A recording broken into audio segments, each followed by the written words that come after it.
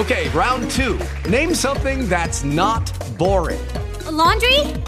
Ooh, a book club. Computer solitaire, huh? Ah, sorry, we were looking for Chumba Casino. That's right, ChumbaCasino.com has over 100 casino-style games. Join today and play for free for your chance to redeem some serious prizes.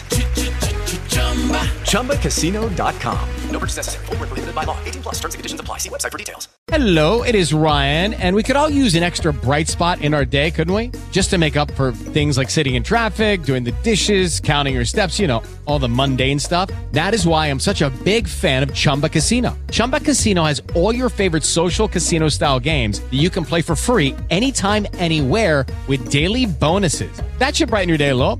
Actually, a lot. So sign up now at ChumbaCasino.com. That's ChumbaCasino.com. No purchase necessary. VGW. Void where prohibited by law. See terms and conditions. 18 plus.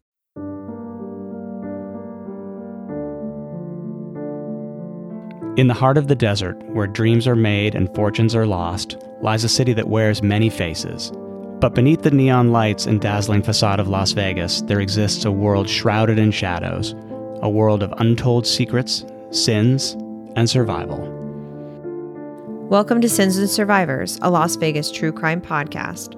I'm your host, Sean. And I'm your co-host, John.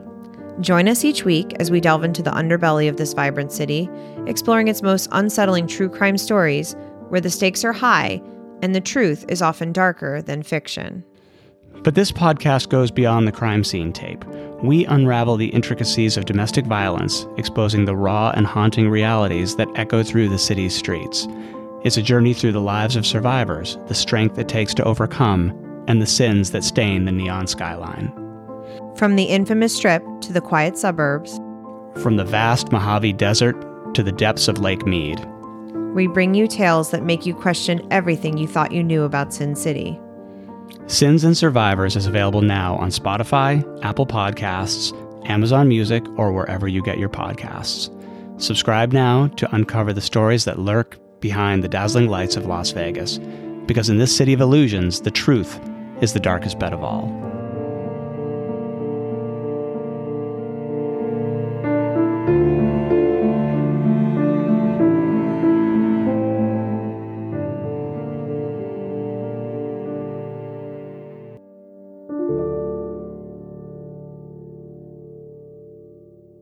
Explicit content is found in this episode, so listener discretion is advised. A quick disclaimer before we begin. I'm recording this episode while battling COVID, so apologies in advance for the way I sound, but the show must go on.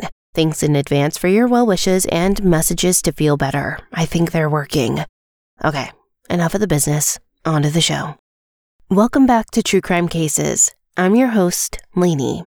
In this podcast, we're no strangers to cases where children commit unimaginable acts against their parents. However, in today's episode, we're shifting our focus to a different kind of tragedy, one rooted in deception and betrayal. Tales of college students who find themselves expelled and exposed, but still desperately trying to conceal their academic struggles. As we examine these cases through the lens of hindsight, we're confronted with a recurring theme: the profound impact emotions can have on even the most seemingly well-adjusted of individuals. It's a sobering reminder that anyone's actions can take a harrowing turn if the right or wrong conditions are met, leading them to spiral into the darkest of outcomes. Yet, an unusual twist sets these two cases apart from the rest. Despite the darkness they find themselves thrust into, the surviving parents choose not to seek retribution, but instead advocate for their children, giving them unwavering support. They don't clamor for their children to be held accountable for their actions. Instead, they plead for leniency. Originally, I intended to focus solely on Sydney Powell's case for this episode. However, as I delved into her story, it immediately brought to mind haunting parallels with the Porco case, a case that unfolded in November 2004.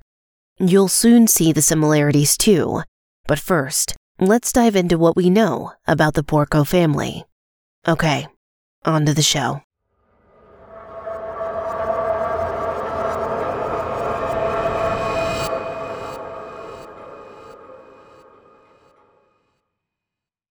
Picture this, a quiet suburban neighborhood in Del Mar, New York, a picturesque and typically safe community known for its tree-lined streets and close-knit residents. It's the kind of place where you should feel comfortable leaving your doors unlocked, where neighbors often share friendly hellos during evening strolls. But on one fateful day, the tranquility was shattered in this peaceful town. Judge Anthony Cardona, a respected figure in this community, grew increasingly concerned about the whereabouts of his dependable law clerk. Peter Porco was a well-known and reliable member of this close community and had always been a reassuring presence to those around him.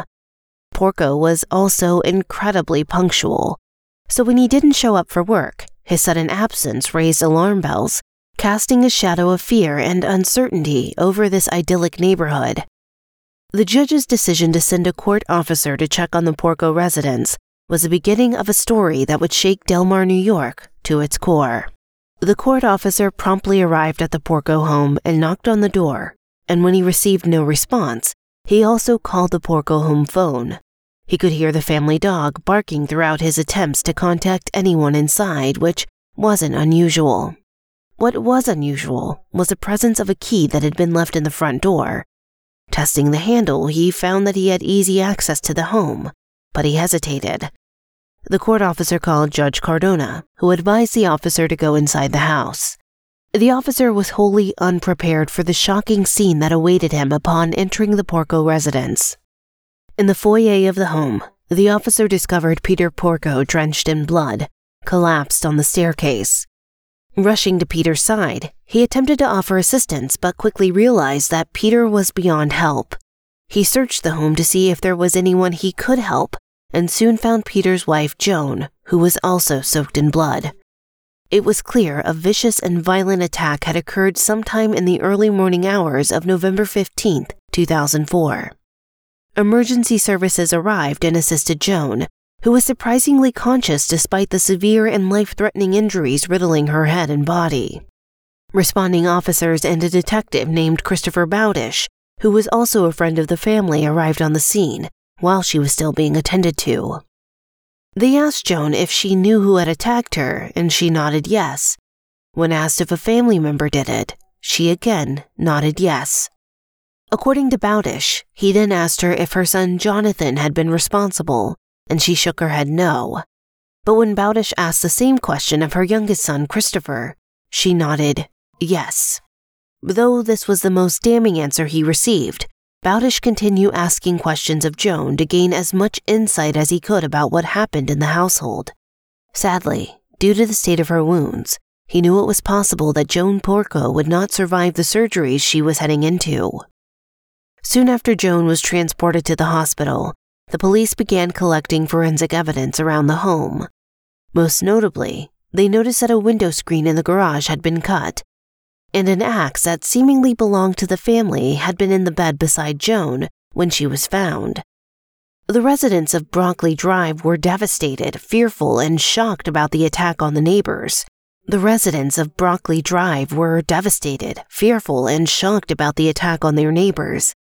They wondered who was going to tell the boys, but most of all, they wondered just who would want to hurt the Porco family. Of course, nobody had any way of knowing that police had already zeroed in on a person of interest, Joan and Peter's youngest son, Christopher. They learned that Christopher attended the University of Rochester and was over 3 hours away from home. They put a bolo out for Chris, indicating he was considered armed and dangerous. In the meantime, an autopsy of Peter's body got underway, and it helped investigators gain some insight into the state in which Peter's body was found. The medical examiner concluded that Peter was attacked while he was still in bed, with the axe that had been found beside Joan, but the brutal assault had unimaginable consequences. There was extensive damage to Peter's brain that completely altered his response to pain.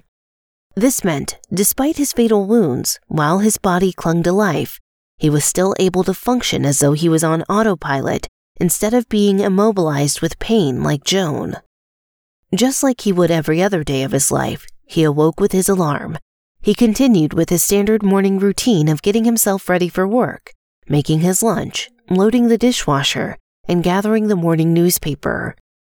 He stepped outside his home and realized the front door had been locked behind him.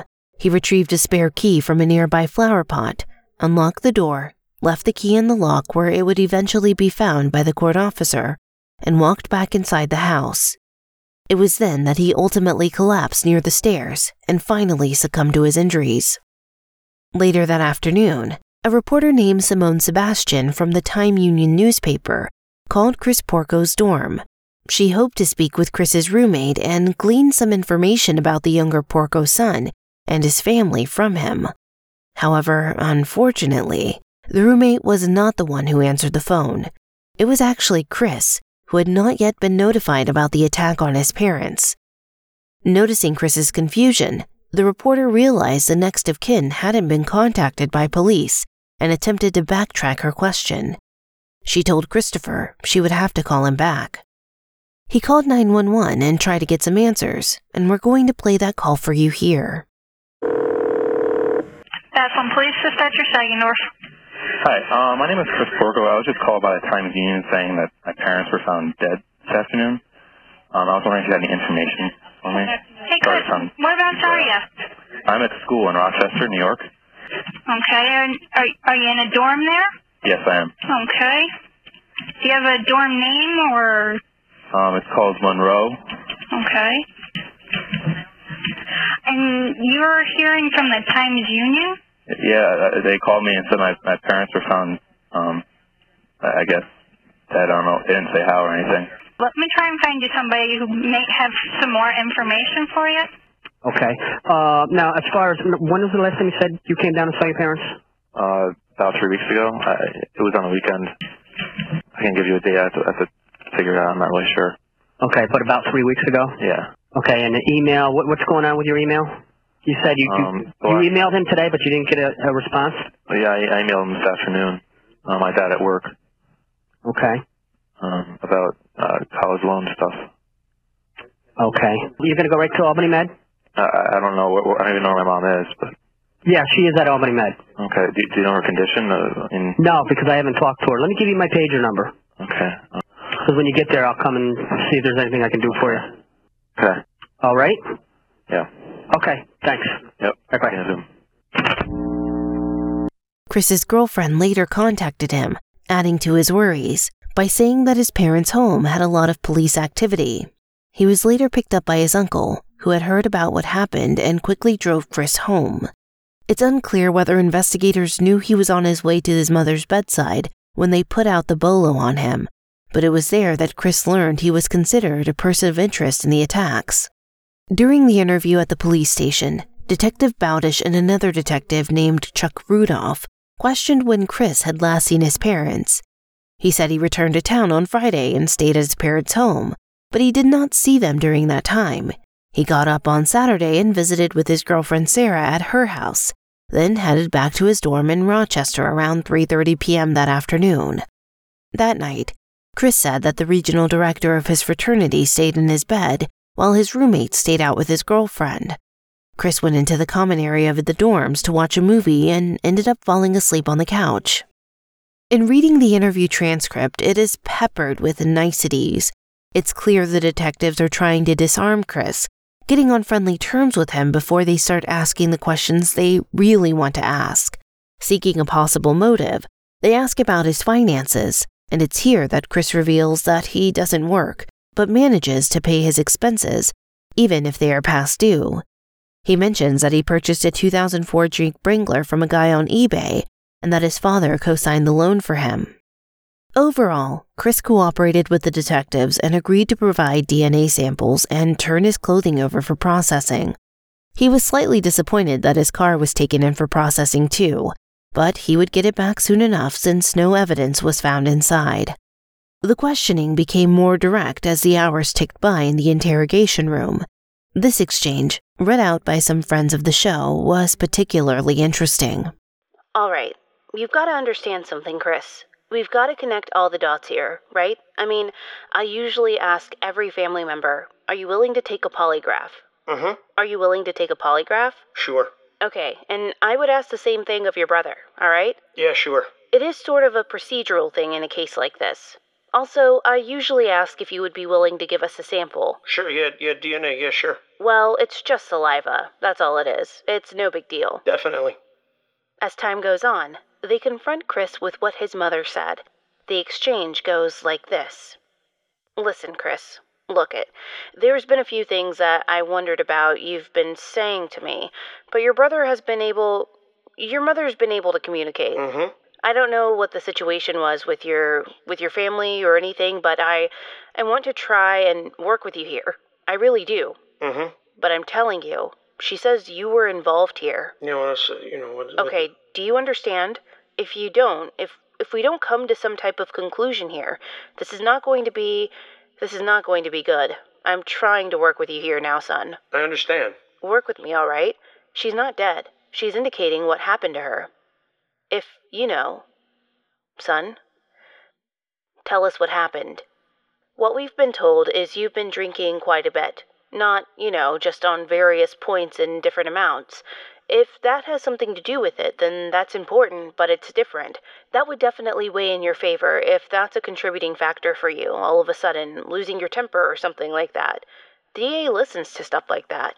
It has nothing to do with that. I don't know what you mean. Tell us what's going on here. Did you hear what I said? Your mother is communicating. Okay. She's saying you were there at the house. I don't know why she would say that. Okay, she's alive. I'm aware of that. You've got to talk to us because I don't want this to get out of hand. Neither do I. It will end up being a mess. Talk to us, all right? Because it's going to be a big mess because she knows what happened. I hope she does. Well? I was not there. I'm trying to tell you. But she's indicating that you were. I'd like to hear that from her, too. What's that? I'd like to hear that from her, too. Son, you know what? I couldn't possibly lie about this. I hope you wouldn't. I wouldn't. I couldn't.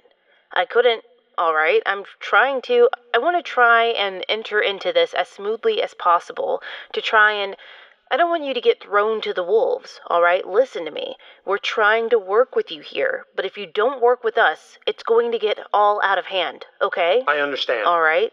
It's going to get all out of hand, and then it's going to get out of our hands.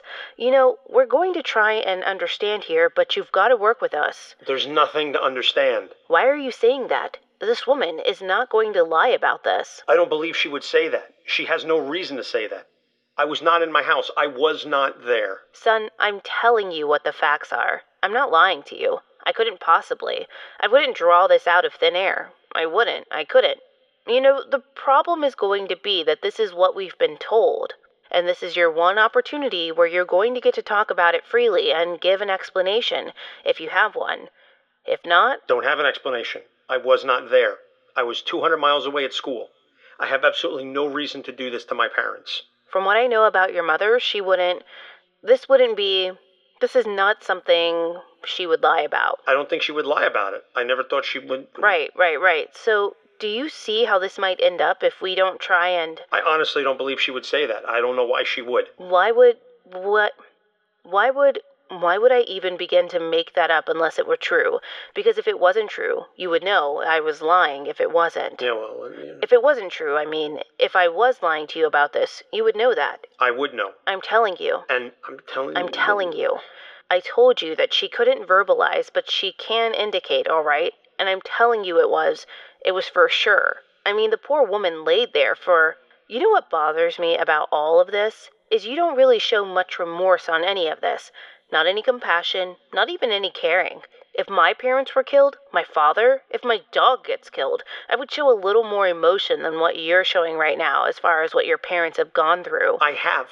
Despite the line of questioning gradually turning from casual conversation into more of an interrogation, Christopher Porco was free to leave the police station and return to his family. Interestingly, the interview would later be deemed inadmissible in court because the detectives turned away a friend of the family who came to the station saying he represented Chris.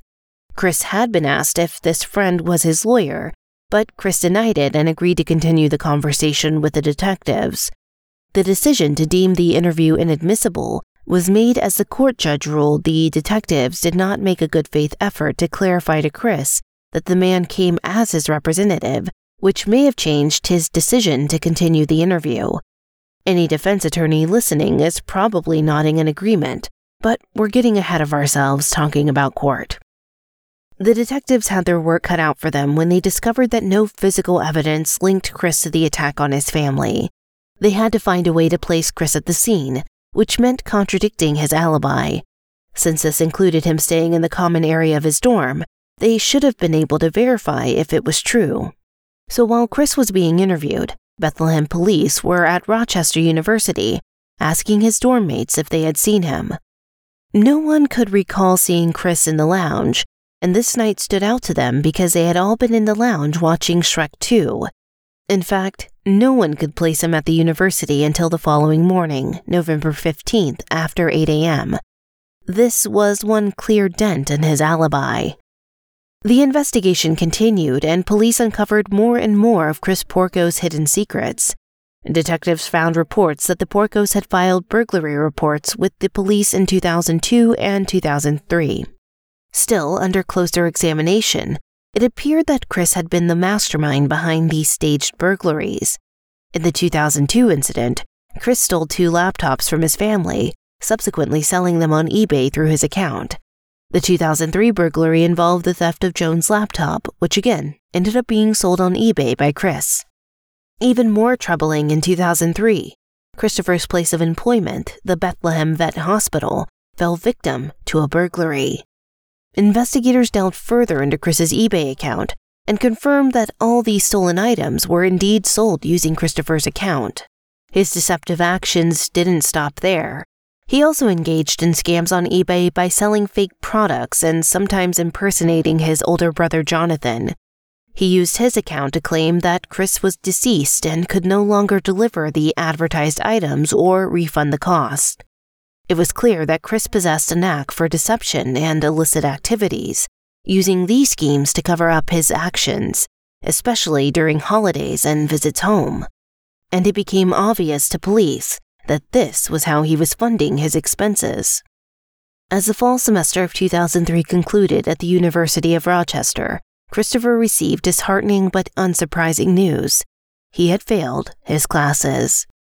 Determined to deceive those around him, especially his parents, Chris took drastic measures. Instead of putting in the necessary effort to succeed in retaking the test or making efforts in classes, he resorted to forging his transcripts, portraying himself as an achiever with high A's and B's. This elaborate forgery enabled him to secure re-enrollment at the university, but he didn't stop there. He went further, alleging that a professor's error led to his academic downfall, with a misplaced final exam being the supposed cause. Due to this mistake, Chris claimed to his parents that the university had offered to cover the semester's tuition costs, but not the associated fees. To address this financial shortfall, he requested to use his parents' information to obtain a loan. Regrettably, Chris violated his parents' trust by forging his father's signature to secure a substantial loan of over $30,000. With these funds, he settled his academic fees. He purchased the infamous yellow Jeep Wrangler, the one he had said his father co-signed on during the first interview, adding another layer to the tangled web of deception. Detectives inquired about this loan during the interview, and Chris claimed that he had made an error in the application. Chris maintained that it was not intentional, but he had accidentally requested $30,000 when he only needed $2,000. This is the exchange. Right. Now, you said, what day was it that you and your father emailed each other about the school loan? It's been ongoing the past week, I would say. And what was up with that email about? Was that another thing that you were behind on? No. Next semester, I told him I would be paying for school, and I asked my father to co-sign a loan. He agreed to it, and when the loan was dispersed, it was dispersed for this past semester and next semester. So it was like a total of like $30,000 in loans. Mm-hmm. And he didn't want that, and I didn't want it either. Mm-hmm. So what he did was he canceled that loan and got one through the government, which was a cheaper interest rate. It was like, I don't know what the interest rate was for the private one. Okay, so did he initially apply for the loan, or did you do that on your own? I applied for it. Okay. Did you sign a signature to it, or did that... No. You didn't? No. Okay. No. As far as I know, there was no signature signed yet. Well, with your initial application, you have to sign. There wasn't anything like that. For most loans, never heard of a loan where you didn't sign. I mean, it was all done online. So you did it online? Did you have to type in your name? Well, you type in your information and stuff. So you applied on the computer? Yeah. From where? School or home? School. I asked him, can I have your social security number and that stuff? And he gave me a thing to get from work saying that he was employed there. He had to get some of his tax information, his wage stubs and stuff. And he gave me all that, and I faxed it over to the person, and they gave me that for me. Okay. And that was about it. Yeah, because I remember when It was pretty involved. Was it? Yeah, I'd never done it before. It's pretty involved. So, did you get the money back from that loan, and what did you do? Did you send it back? The money was sent to my school, and he sent it back because we were both under the understanding that it wasn't going to be for the past semester also. The conversation between Chris and the detectives during the interview provides insight into his attempts to downplay the seriousness of the situation, despite mounting evidence pointing in the opposite direction. As Citibank contacted Peter Porco, alerting him to his cosigner role on the $31,000 loan, his frustration had reached its peak. As an attorney, Peter meticulously maintained records of his financial transactions. Observing these loans on his credit report, he was deeply concerned and disappointed by his son's behavior. It appeared that he recognized the dangerous path his son was treading, likely due to his experience dealing with unsavory behavior like this in the legal world. Alternatively, he might have been consumed by anger at Chris's entitlement and unresponsiveness. Regardless, Peter believed that the only way to make Chris comprehend the gravity of his actions was to ensure he understood the impending consequences. Despite Chris's protestations, the detectives quickly dismantled his explanation of the situation. They showed an email sent from Peter to Chris 2 weeks before the attack, wherein Peter expressed his shock upon discovering the loan on his credit report and his son's forgery of his signature. The following day brought no relief for Peter, as he received another notification indicating his role as a cosigner for Chris's brand new Jeep. In the weeks leading up to the discovery of this fraud, Chris had been avoiding his parents' calls and barely responding to their emails. Perceiving that his son was not taking the matter seriously, Peter issued a stern threat. He warned Chris that if such actions were repeated, he would be left with no choice but to pursue forgery and theft charges against him. And despite everything, he concluded his email by emphasizing his and his wife's love for their son. The investigation quickly honed in on Christopher Porco's whereabouts during the week of the crime. Because Joan had indicated that Chris had attacked her and her husband, he was their primary and sole suspect. As investigators began questioning those in his proximity, they discovered Chris's propensity for deception and his habit of making grandiose statements. The timeline leading up to the attack provides a chilling perspective. Chris had traveled from the University of Rochester back to his home in Delmar on November 12th, according to his own statements. His girlfriend Sarah confirmed his presence as he stayed with her and left her home around 3 p.m. the following day to return to the university. Throughout most of that day and into the evening of November 14th, Chris remained in contact with her. At around 10 o'clock p.m. on November 14th, he messaged Sarah, informing her that he needed to sign off for the night as he had to pick up a textbook and do some studying. For those who remember, tollways once featured booth operators who collected cash or coins from passing vehicles. An operator named John recollected seeing a yellow Jeep Wrangler passing through his booth from Rochester to Delmar at around 10:45 p.m., the night of the 14th. Subsequent examination of toll booth receipts found in Chris's Jeep confirmed that this was him. This detail takes on an eerie significance as the attack on the Porcos occurred in the early morning hours of November 15th, about as long as it would have taken for Chris to reach there from the booth. The Porco's home security system recorded that it was disarmed using the master code at 2:14 a.m. on the morning of the attacks. Around the same time, a neighbor of the Porcos attested to seeing a yellow Jeep in their driveway. These pieces of evidence confirmed investigators' suspicions that Chris Porco was indeed the assailant.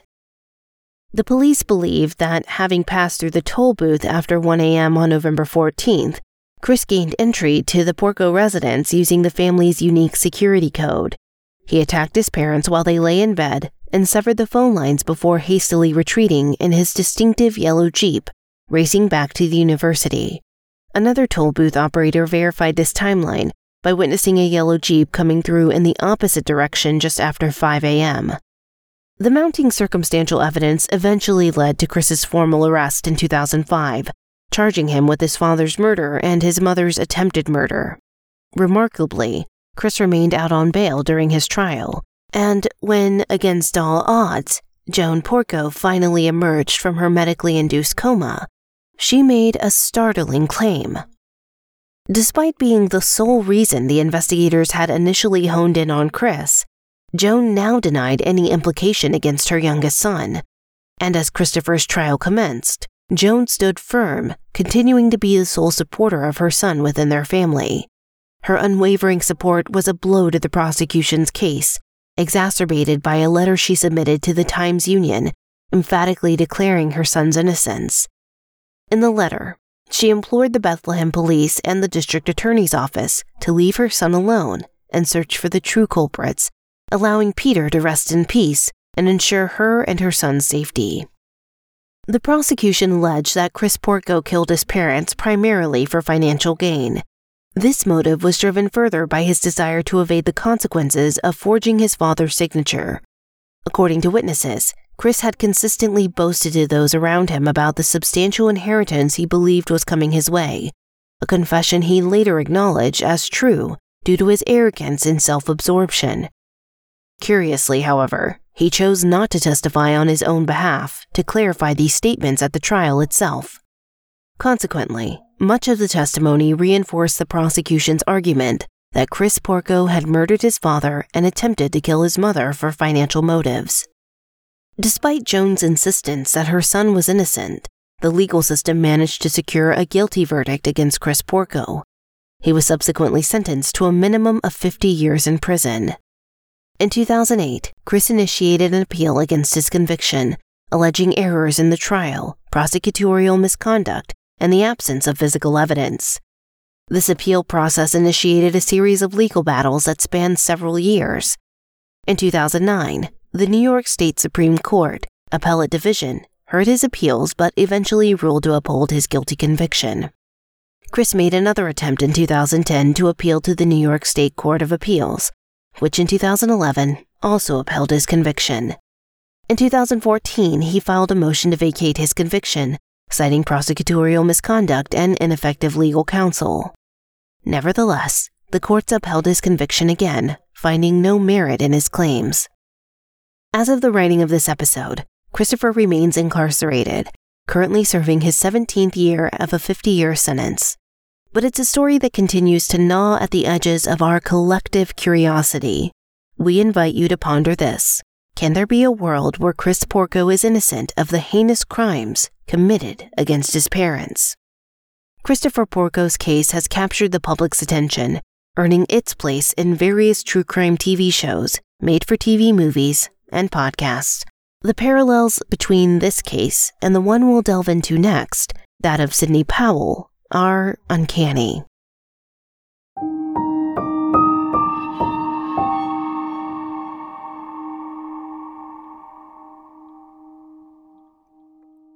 Hey there, folks. I don't trust tap water, and you know what? I have a feeling I'm not alone.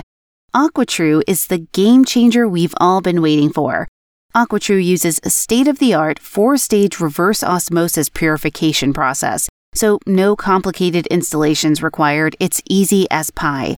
For my plant enthusiasts out there, AquaTrue removes 15 times more contaminants than ordinary filters, even pesky PFAS chemicals. PFAS are in nearly 45% of U.S. tap water, but AquaTrue is certified to kick them to the curb. With options for every home, AquaTrue's tech removes over 80 harmful contaminants, including those forever chemicals known as PFAS. And the best part, the filters last up to 2 years, making it an eco-friendly choice. And my pets love it too. Plus, it's portable, perfect for renters and those dorm rooms. And guess what? AquaTrue makes your coffee and tea taste amazing. I've already noticed a difference. Go to my Instagram and see how I use my AquaTrue. Get 20% off any AquaTrue purifier at aquatrue.com with code TCFC. Don't miss this incredible deal. Trust AquaTrue for pure water and peace of mind. AquaTrue.com with code TCFC to save 20% off any AquaTrue purifier. With Lucky Land Slots, you can get lucky just about anywhere. Dearly beloved, we are gathered here today to... Has anyone seen the bride and groom?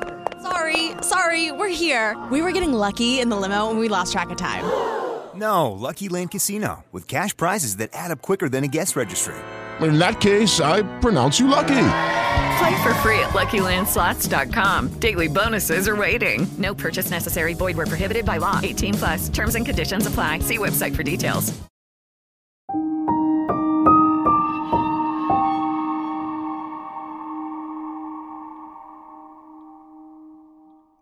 It was around 1 p.m. on March 3, 2020, when officers from the Akron Police Department headed to Scudder Drive for a welfare check. Less than 30 minutes prior, a 911 call had come in from an employee at the University of Mount Union in Alliance, Ohio. They reported that they had called the residence of 19-year-old Sydney Powell and heard yelling and screaming on the other end of the line before the call abruptly disconnected. Despite multiple attempts to call back, no one answered until the third ring, when someone picked up the phone who didn't sound like Sydney's mother, 50-year-old Brenda Powell. As officers arrived, body cam footage captured of distressed Sydney Powell pleading for help, saying, "Please, she's on the ground." The officer asked, "Who is it?" To which Sydney emotionally screamed back, "My mom." She went on to tell the officers that someone had broken into their home through the back window, her voice filled with panic. The officer attempted to escort Sydney out of the house, but all the while she kept asking about her mother's well-being. She followed him outside screaming for her father. The officer, trying to make sense of the situation, asked her what had happened.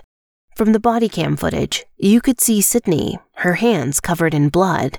She continued to recount the harrowing events, explaining that she had heard someone enter their home and her mother had screamed for her to get out. Sydney returned to the house upon hearing more screaming and discovered her mother lying in a pool of blood in the master bedroom. Brenda was exactly where Sydney had reported, in the master bedroom with severe blunt force injuries to her head and numerous stab wounds on her body. Next to her lay a cast iron frying pan, and in her neck, a steak knife. These were possibly the weapons with which she had been assaulted with.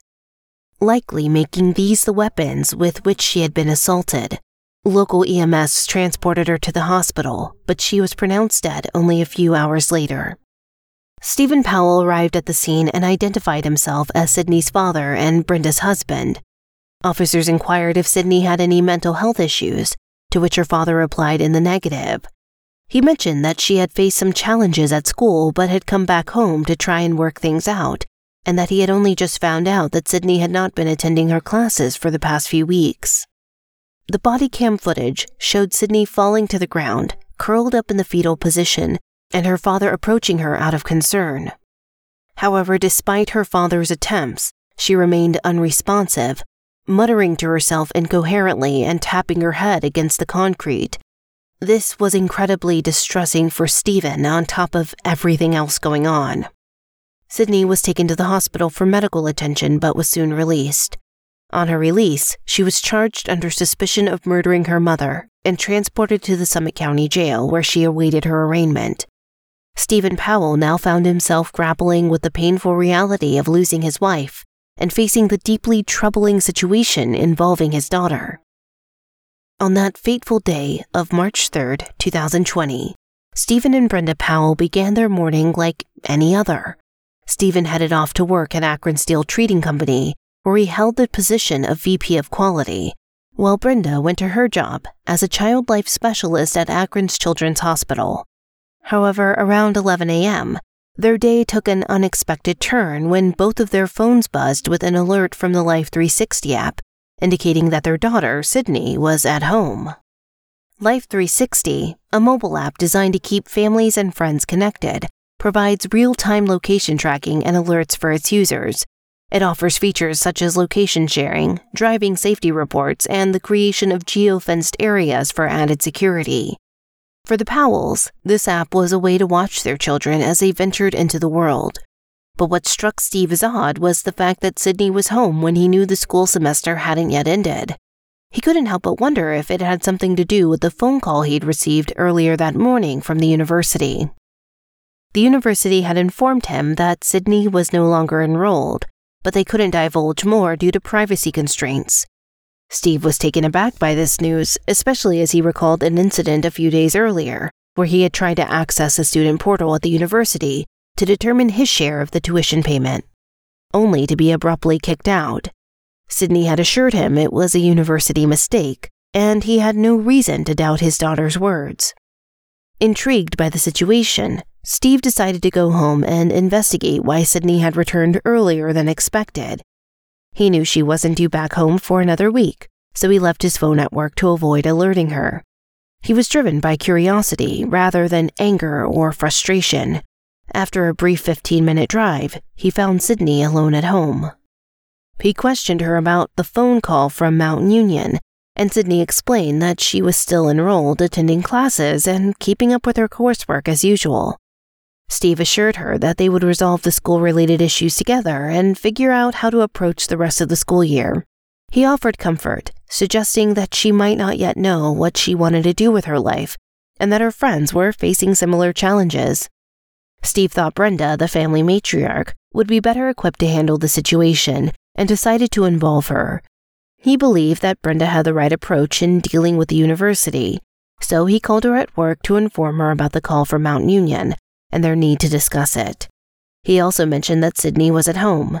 Brenda left a voicemail for the university requesting a return call, while Steve, believing that things would be resolved or addressed, returned to work, leaving Sydney to wait for her mother. Upon returning to work, Steve called Brenda, who informed him that she was pulling into the driveway. She texted him around 12:36 p.m. mentioning her interaction with the Student Affairs Office and the amount the school would refund him. Steve responded at 12:37 p.m. with the amount and advised her to inquire about Sydney's scholarship to prevent its loss.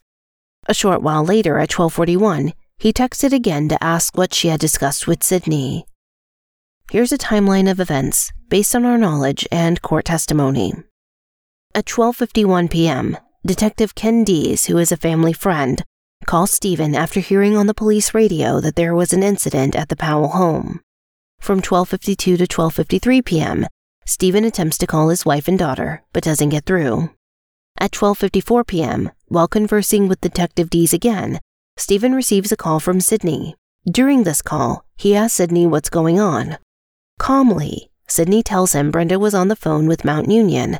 However, Stephen interrupts her to share that the police are coming to the house because of a phone call they got regarding a disturbance at the home. Sydney then becomes frantic and hysterical, revealing to her father that someone had broken into their home and attacked her mother. Stephen immediately heads home and calls the detective again, conveying that something terrible has happened at his residence. The outcome of that day was beyond anyone's imagination. Stephen discovered that his wife had been brutally attacked, while his daughter was later arrested on murder charges, to which Sydney initially pleaded not guilty.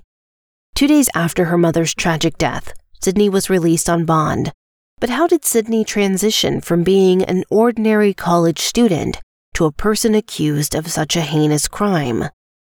The Powell family, by all accounts, was a happy and close-knit unit. Stephen and Brenda Powell had been married for 24 years at the time of Brenda's tragic death and had raised 2 children, their oldest daughter Sydney and a son, whose name we won't mention due to being a minor at the time of these events. Those who knew Sydney described her as somewhat reserved, shy, sweet, and a bit of a warrior. However, when surrounded by her friends, she was chatty and sociable. She excelled academically and was a talented soccer player. Nonetheless, her perfectionist tendencies often subjected her to the anxieties that can accompany such a personality. Sydney was said to be the kind of child who never spoke out of turn or argued with anyone in her family or at school. During her adolescent years, there was no apparent warning signs or pivotal moments that could be pinpointed as the root cause of the events that unfolded later in her life. Despite her struggles with perfectionism, Sydney graduated from high school with a high GPA and consistently made the honor roll. This achievement earned her a scholarship to the University of Mount Union in Alliance, Ohio, an hour's drive from Akron. The bond between Sydney and her mother, Brenda, was described as almost unbreakable by Stephen, her father. Disagreements and disputes in the family were handled gracefully without any significant commotion. So when the time came for Sydney to embark on her college journey, her parents couldn't have been prouder. As the fall semester of 2018 began, Sydney grappled with the challenges of being a college student. Her struggles with this transition from high school to college were something many new college students could likely relate to. In a text conversation with her friend Amanda, Sydney lamented that she hadn't been coping well, hadn't gone out, and really wanted to hang out and catch up with her friend. She shared her desire to talk things through with someone who could understand what she was going through. When summer vacation arrived, Sydney was excited for the break. She secured a coaching job and cherished the time spent with her best friend Lauren. These moments provided her with a sense of comfort and relaxation during this time of transition and change. Still, Sydney was also avoiding the stark reality that she faced during her sophomore year at Mount Union. She struggled so greatly in her classes that she was only able to achieve a 2.2 out of a 4.0 grade point average, which caused her to be placed on academic probation. Sydney did not disclose to anyone that she was placed on probation, nor that she felt like she was drowning without a way out. Instead of asking for help, she chose to bury her head in the sand and continue on as if nothing happened, likely hoping that somehow things would work themselves out. But they didn't. Instead of finding some motivation deep down inside of herself, Sydney closed in on herself. She stopped attending classes, slept all day, and withdrew from her friend group in noticeable ways. The university sent her a letter notifying her of her suspension, which meant she could not register for the spring semester, and effectively unenrolled her from the school. Despite acknowledging the letter and returning it back to the university, Sydney did not tell her parents or classmates that she was no longer a student at Mount Union. She even continued living in her dorm room until she returned home for the winter break. This was a perfect opportunity for Sydney to come clean, but for whatever reason, she did not. She returned to campus and her dorm room for the spring semester. Her presence was quickly noticed by Assistant Dean of Students Michelle Gaffney when she was approached by a sorority president inquiring about Sydney's status as a student. Sydney had begun attending classes and attending sorority events, but was not on any rosters. Speaking from personal experience, when you are part of a Greek organization on a university campus, academic advisors provide a list of students who are registered and active to your organization to chapter leadership. This is a way for the leadership to determine which students are in good standing and which are not. If they're not in good standing or no longer enrolled, they're not permitted to attend functions. Now, that varies based on organization and school, but Mount Union seems to have operated with the same model in mind. Following the inquiry, Gaffney reached out to Sydney directly and asked her to come to her office. After reviewing her student record, Gaffney realized that Sydney was not enrolled for the semester and was not even a registered student. When Sydney insisted that she was a student, Gaffney was confused. She could see Sydney's record, including the letter signed by Sydney acknowledging that she understood she was no longer enrolled. Sydney finally acknowledged that she knew she was not a student at the university and promised to move out of her dorm room. It's clear that this was what prompted the ball rolling for the events that took place on March 3, 2020. Despite agreeing to leave her dorm room, Sydney did not comply and was brought in to meet with Dean Gaffney and Dean John Fraser. Sydney stated she didn't want to stress her parents out because they were having issues with her younger brother, and asked for an extension to vacate her dorm room. The deans offered to speak to her parents to help them understand what was happening, but Sydney declined the assistance. The deans then agreed to extend her move by a few more days, but by the third deadline, Sydney had still made no effort to leave. Security finally escorted her off the university grounds, and Sydney had nowhere to go but back home to Akron. On February 24, 2020, she told yet another lie, telling her friends and sorority sisters that she had decided to take the spring semester off at the behest of her parents. She still did not inform her parents about what was going on. She made the hour's drive back to her home and soon received a message from Brenda, who said that she had just been pinged by the Life 360 app. Brenda knew she had arrived home and asked if Sydney had any afternoon classes that day and if she was okay. Sydney replied that she did not have classes that week. Brenda was skeptical of this response from her daughter and said, "Why do I always feel like you are scamming me? Just remember that you need the grades to keep up your scholarships." Cindy retorted, "Yes, I know. My grades are good. Thank you very much." It was a bit of an indignant response, but maybe it was just how mother and daughter communicated when frustrated with the lack of trust on both sides. Sydney needed to find a way to keep up the facade of being a student at Mount Union. For the next week, she drove around Alliance during the day and slept in her car on campus or stayed with friends in local motels.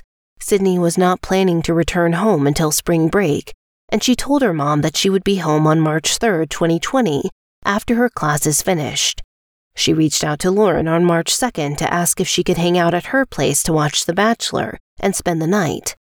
As you learned earlier, March 3rd was a day that everything crumbled around Sydney, and she was charged with murder, felonious assault, and tampering with evidence. After the incident, she was taken to the local hospital where she was placed under a psychiatric hold. There, Sydney continued to claim that when she was in the basement, she heard glass shatter as someone broke into their home. She then claimed that she blacked out after that and regained consciousness to find a knife in her mother's neck. She said she immediately did all she could to stop the bleeding. Some doctors who initially met with Sydney would say that she was in a psychotic state and likely suffering from schizophrenia and depressive disorder. They believe she had hidden these mental issues from everyone around her because she needed to keep up appearances, the reputation of a 4.0 GPA scholarship student, and that failing was not an option. She had to suppress what was going on, but couldn't keep up under all the mounting pressures and, through some awful series of events, stabbed her mother to death. Stephen Powell did not want his daughter charged for the murder of his wife. Almost immediately, he was outspoken that this was a very tragic accident and believed that Sydney was incredibly unwell and that Brenda would not have wanted her daughter to face any charges. Once released from the hospital, Sydney was on house arrest, but still under the care of medical professionals. Her grandmother, Brenda's mother Elizabeth, testified that at one point, Sydney expressed feeling the same symptoms as she had the day of the murder. Elizabeth immediately reported this, and Sydney's medication was changed, after which her health was able to progress.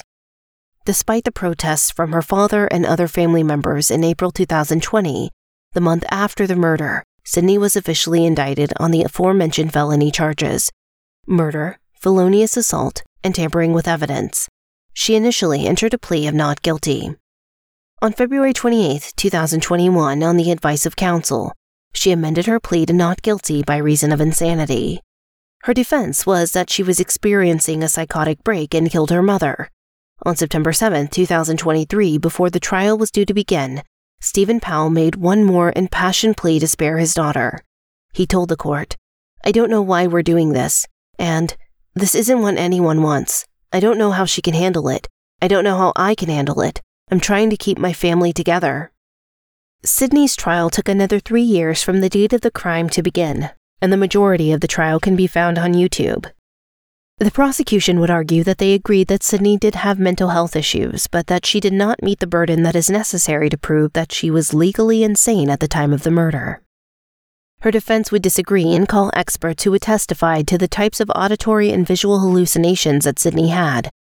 Contrary to her initial claims, Sydney reported that on the day of the murders, she only remembered sitting on the couch trying to comfort her mother over the news of her dismissal from Mount Union, but again, had this feeling of wanting to just run away from it all. That was when she blacked out and found herself coming to, stabbing her mother. Her trial began on September 7, 2023, and concluded on September 20, 2023.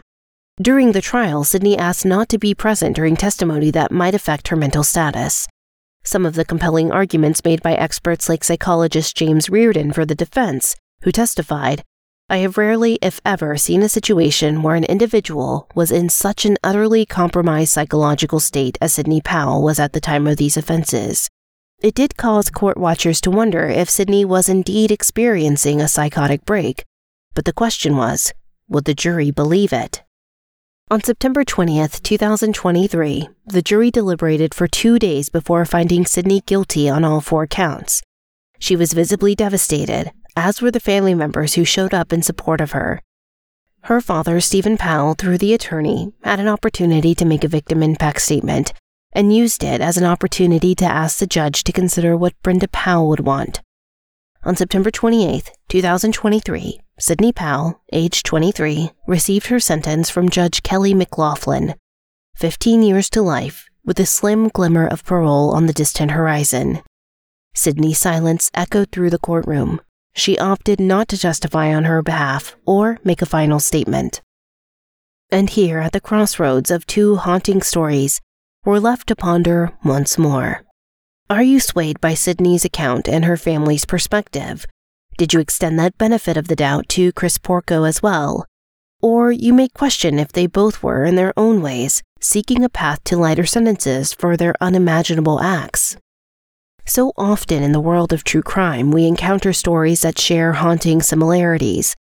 Cases where individuals like Chris Porco, Sydney Powell, and many others commit unthinkable acts to conceal their secrets. They believe that extinguishing a life, especially that of a parent, will serve as the ultimate smokescreen, allowing them to hide the truth of their own unraveling worlds. The inexplicable drive to maintain an image, to conceal pain, fear, or profound mental anguish, propels them toward unimaginable acts of violence. It leaves us grappling with questions about the human psyche, the depths of desperation, and the haunting capacity for deception that exists within us all. As we close the chapter on the stories of Chris Porco, Sydney Powell, and countless others, we're reminded that the human experience is a labyrinthine journey fraught with darkness and complexity. Some navigate its twists and turns with resilience and strength, while others tragically lose their way, ultimately causing pain and suffering in the process. Okay, listeners, thank you for joining me in this episode as we file away another true crime case. This episode was researched, written, and edited by me, Lainey Hobbs, with content editing by Jesse Hawk of the Inky Paw Print. Special thanks to Anthony Sitko from the Capes on the Couch podcast as Chris Porco. If you like our podcast, please review us on Apple Podcasts or your podcast player of choice. It's a big help. You can follow us on social media. We're active on Twitter at truecrime_cases, Facebook at facebook.com/truecrimecaseswlaney, and Instagram at truecrimecaseswithlainey. Our website is truecrimecasespodcast.com, and we'd love to hear your episode suggestions. Send us an email, tcfcpod@gmail.com, if you would like to reach out. Audio engineering produced by the best in the business, Neeks at We Talk of Dreams. Check them out on Twitter at We Talk of Dreams or at theinkypawprint.com.